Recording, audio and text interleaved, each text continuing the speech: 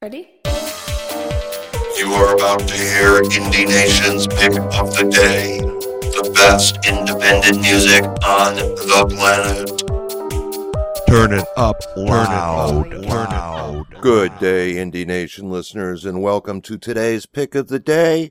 On this date in 1892, J.R.R. Tolkien was born. Most know him as the creator of Middle-earth, Gollum, and Bilbo Baggins. He crafted a world so wonderfully and so perfectly, spinning tales of adventure that he's entertained generations. The Hobbit has been selling books since 1937. The legendary works have become movies, inspired games, and yes, even music. Today, in honor of the professor, the Tolkien Society will ask that you stand and offer a toast by saying the professor at 9 o'clock today, which is when we're going to publish this. That's our toast to the professor. And since we're talking about an event that involves toasting to the man who created Hobbits, I thought I'd go with Don't Go Drinking with Hobbits by Mark Gunn. Be sure and check out the clickable links for Mark Gunn in the show notes. You can find him at markgunn.com, celticmusic.org, and numerous other locations.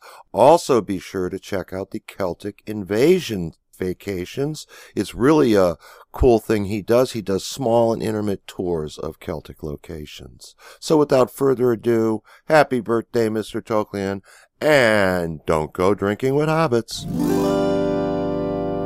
Don't go drinking with hobbits. Sure, you'll have a grand time all night long. But if you go drinking with hobbits, my friends, you may not want to wake up at all. They were thoughtful and kind, and they invited me to drink.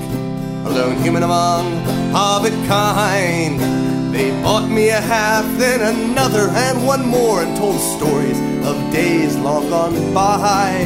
The brew was strong, my glass never empty, as if time stood still and bare. But when I woke the next morning, I felt like old Smog had been there. Oh, don't go drinking with hobbits. Sure, you'll have a grand time all night long. But if you go drinking with hobbits, my friends, you may not want to wake up at all. You may wonder how it all happened. Well, I'm still wondering what happened too.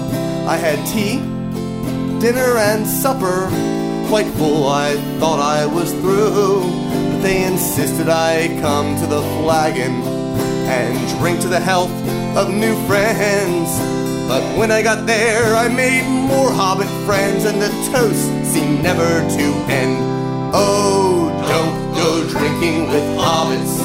Sure, you'll have a grand time all night long. But if you go drinking with hobbits, my friends, you may not want to wake up at all. When the sun arose the next morning, and I lifted my head from my drool, there were beer mugs spilled on the tables, and hobbits lying next to their stools.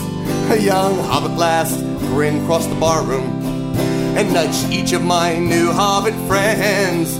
And then sometime after second breakfast, we all started drinking again. Oh, don't go drinking with hobbits. Sure, you'll have a grand time all night long.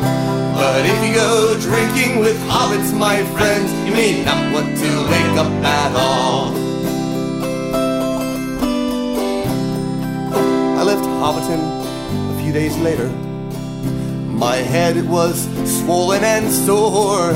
It felt like a dwarven anvil after a terrible war. I don't think I'll ever recover from the food, the drink, and the cheer. And I swear I'll never drink with hobbits again, at least till I see them next year. Oh, don't go drinking with hobbits. Sure, you'll have a grand time all night long. But if you go drinking with hobbits, my friends, you may not want to wake up at all. No, don't go drinking with hobbits. Sure, grand time all night long. But if you go drinking with hobbits, my friends, you may not want to wake up at all.